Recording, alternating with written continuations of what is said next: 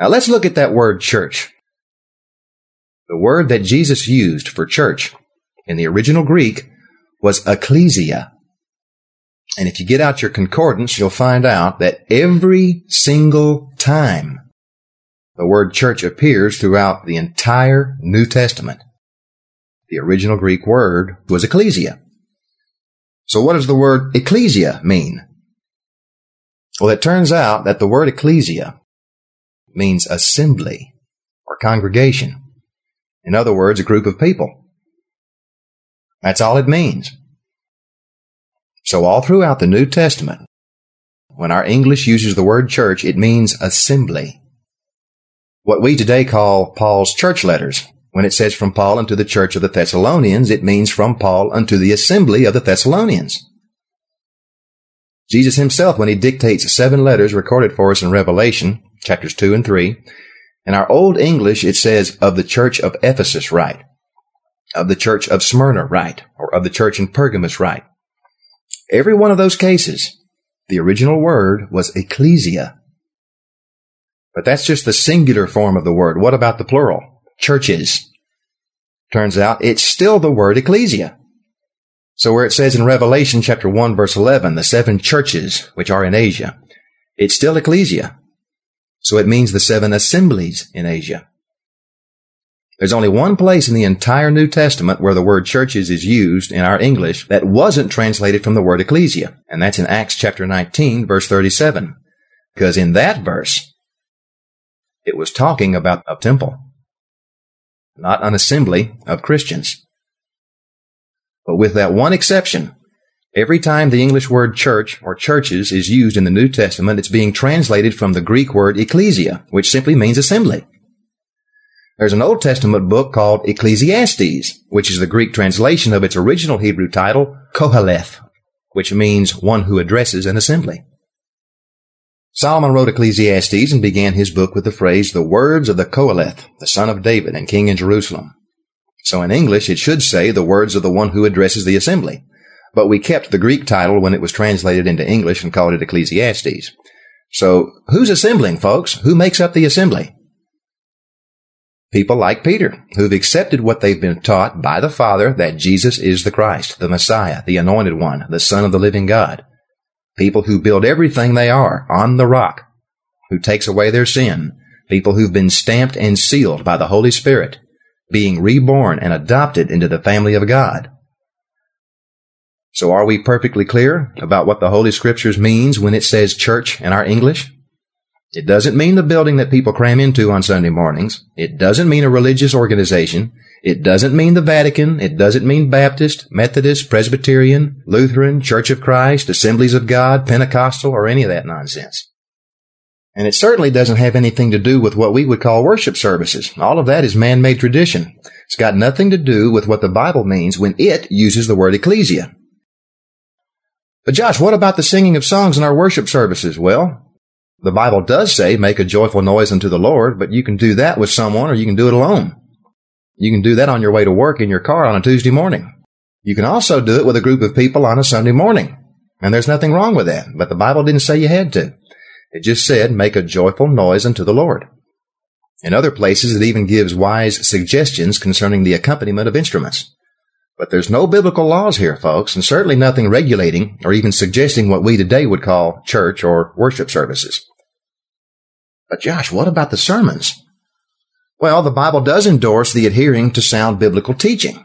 Teaching is one of the many spiritual gifts that are given to select members of the assembly to bring it truth, sound doctrine, the reproof of sin, the encouragement of staying the course, and so on and so forth. But once again, the Bible is silent concerning the use of that gift in the sense that it doesn't say it has to be behind a pulpit on Sunday mornings. It can go there, but it doesn't have to. Someone with the gift of teaching can employ that gift to a small group of people at a restaurant or in a living room during an intimate conversation. No structure, no formalities, no ceremonies commanded. Now, sometimes people get mad at me for bringing all this stuff up, but don't get mad at me. Get mad at God for leaving a book out of the Bible that tells you what you want to hear. Is the Sunday morning worship service a bad thing? No, not necessarily. Just as washing your hands up to your elbows before you eat isn't a bad thing. But remember what happened? The Pharisees had turned that into religious tradition and made it law. And what did Jesus say to them about that? He told them, you teach the commandments of men as commandments of God, but you ignore the commandments of God to keep your traditions. Uh-oh, that's not good. Is that what we've done with Sunday mornings, folks? I don't know. Let's look at it. Was there anything wrong with washing your hands up to your elbows before you ate? No. So when did it become a bad thing? It became a bad thing when it was taught as the commandment of God and then replaced the real commandments of God. So think about this, folks. Using Jesus' own logic and Jesus' own words here. Is meeting together in a public building on Sunday mornings, singing songs before the Lord and then quietly listening to a sermon, is that a bad thing? No. But it can become a bad thing if doing that is being taught as a commandment of God and then replaces the real commandments of God. Are our 21st century churches doing that? Hebrews chapter 10 verses 24 to 25 admonishes us to assemble together whenever possible, wherever possible, with as many or as little as possible, and as often as possible. Do you assemble with fellow Christians in their homes throughout the week? Do you call them up on the phone? Do you meet with them in public for lunch or dinner in restaurants? Do you get together with them as often as possible? No, but I go to church every Sunday. Read those verses carefully. You can't accomplish what those verses are talking about once a week. That's not enough. And you certainly can't accomplish it at a Sunday morning worship service. You can sing songs and make a joyful noise unto the Lord, and you can get some good teaching, but you can't fulfill Hebrews chapter 10, verse 24 and 25 by going to Sunday morning worship services. You can't do it. And to say that you are is replacing the commandments of God with the commandments of man. Here's another example. The entire Bible from cover to cover says, read me, read me, read me. Jesus himself said, if you abide in my word, you will know the truth, and the truth will make you free. Do you abide in God's word? No, but I listen to my pastor every Sunday, and he teaches from the word, and I listen to sermons all week long. Really? That's great. That's commendable. But that's not abiding in God's word. You're listening to teaching, and that's a good thing, but you don't know if that teaching is good teaching or bad teaching if you're not abiding in God's word. Jesus didn't say teaching would set you free or going to church would set you free. He said abiding in his word would set you free. If you're not abiding in God's word, but then say you are by attending worship services, then you're replacing the commandments of God with the commandments of man. Throughout the entire New Testament, when our English uses the word church or churches, the original Greek word used is ecclesia, which means assembly. And that's all it means. To say that it means something different is to take the truth of God's word and replace it with a lie. Which, if you're like me, you have to wonder if the word ecclesia means congregation or assembly, then why doesn't our English Bibles just say that? In John chapter 1, where it says, in the beginning was the Word, you dig out your concordance and look for the original Greek word that was used there, you'll find that it's logos, from which we get the word logo. What does the Greek word logos mean in English? It means word. So when it got translated from Greek to English, they put down word. Why didn't the English translators do the same with ecclesia? If it means assembly, why didn't they just put assembly? When did English-speaking Christians start using the word church? And that question will lead you to the next burning question. Where in the world did the word church come from to begin with? Folks, I've been battling the world's view of what church is for many years. The world has their view, the Bible has its view, and I stick with the Bible's view. It's the assembly of those who belong to the family of God, period. Nothing about Sunday mornings or public buildings. And I've gotten a lot of grief for holding that view, even though it's biblical, but it wasn't until this week that I studied for this session that I learned that even the word church itself is more pagan than Christian. Folks, I was stunned. When I started trying to find out where the word church came from, it shocked me to discover that for the most part, nobody really knows. Nobody really knows what that word means or where it even came from.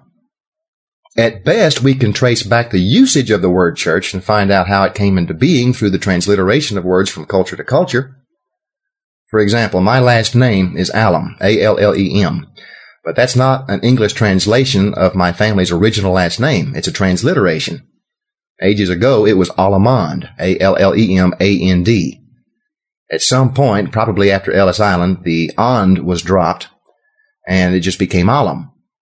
And then after a long time in American culture, alum became alum. It turns out that's the same way you have to trace back the usage of the word church. And when you do that, you'll find out that there were pagan religions using the word church long before Christians ever began using it. The word church originates from the Greek word kuriakon, K-U-R-I-A-K-O-N, which means the Lord's house. And the word Lord isn't used the same way that you and I would use the term, but it's Lord as in master, the master's house. It was a place of worship for any religion, not just Christianity. And the word kuriakon was specifically used to define not the people who worshiped in that religion, but the place of worship itself, the building. No wonder we're so confused today. Well, how did kuriakon become church? Well, it went through several transliterations from language to language, just like my last name did. Check this out from Fawcett's Bible Dictionary. It says the word church is known in Scotland as Kirk, K-I-R-K, and in German as Kirch, K-I-R-C-H-E, and in the Netherlands as Kerk, K-E-R-K. When you see the German word Kirch taken from the Greek word kuriakon, you can begin to pick up our English-sounding word church. English has many words that have come from the German language, but the original Greek words kuriakon and ecclesia are not synonymous by any stretch of the imagination. And there is no justification of the use of the word church for ecclesia, because kuriakon, kirch, and church all meant simply a religious building. Christians originally didn't use buildings, which distinguished them from the pagans whose focus was on buildings, statues, rituals, ceremonies, and physical objects. But that changed in time, and especially after Christianity became the national religion of Rome. And when the language of Christianity entered into the lexicons of English-speaking people, the corruption had already taken its toll, because by that time, there was a built-in bias in shifting the meaning of the word ecclesia from the people to a building, because a building would more serve the purposes of a religious group with a built-in hierarchy. From its earliest usage, the English word church has been understood in pagan traditions long before Christians started using it, and then later in Roman Catholicism, and now in this present day as a building. But never has the word church been demonstrated or justified from a biblical standpoint to represent the Greek word ecclesia. And yet, in our Old English Bibles, every time the Greek word ecclesia was used, it was translated church. As a matter of fact, most, if not all, of our modern English translations still translate it as church. Even the Amplified Bible, the New American Standard, and the ESV English Standard. In all my research, the only English Bibles that don't translate ecclesia into church is the ISV, the International Standard Version. It translates it congregation. The Darby Bible translates it assembly. The World English Bible translates it assembly. And the Young's Literal Translation translates it assembly. Every other translation that's out there, folks, as great as they are, they still revert to translating ecclesia into church. It's incredible.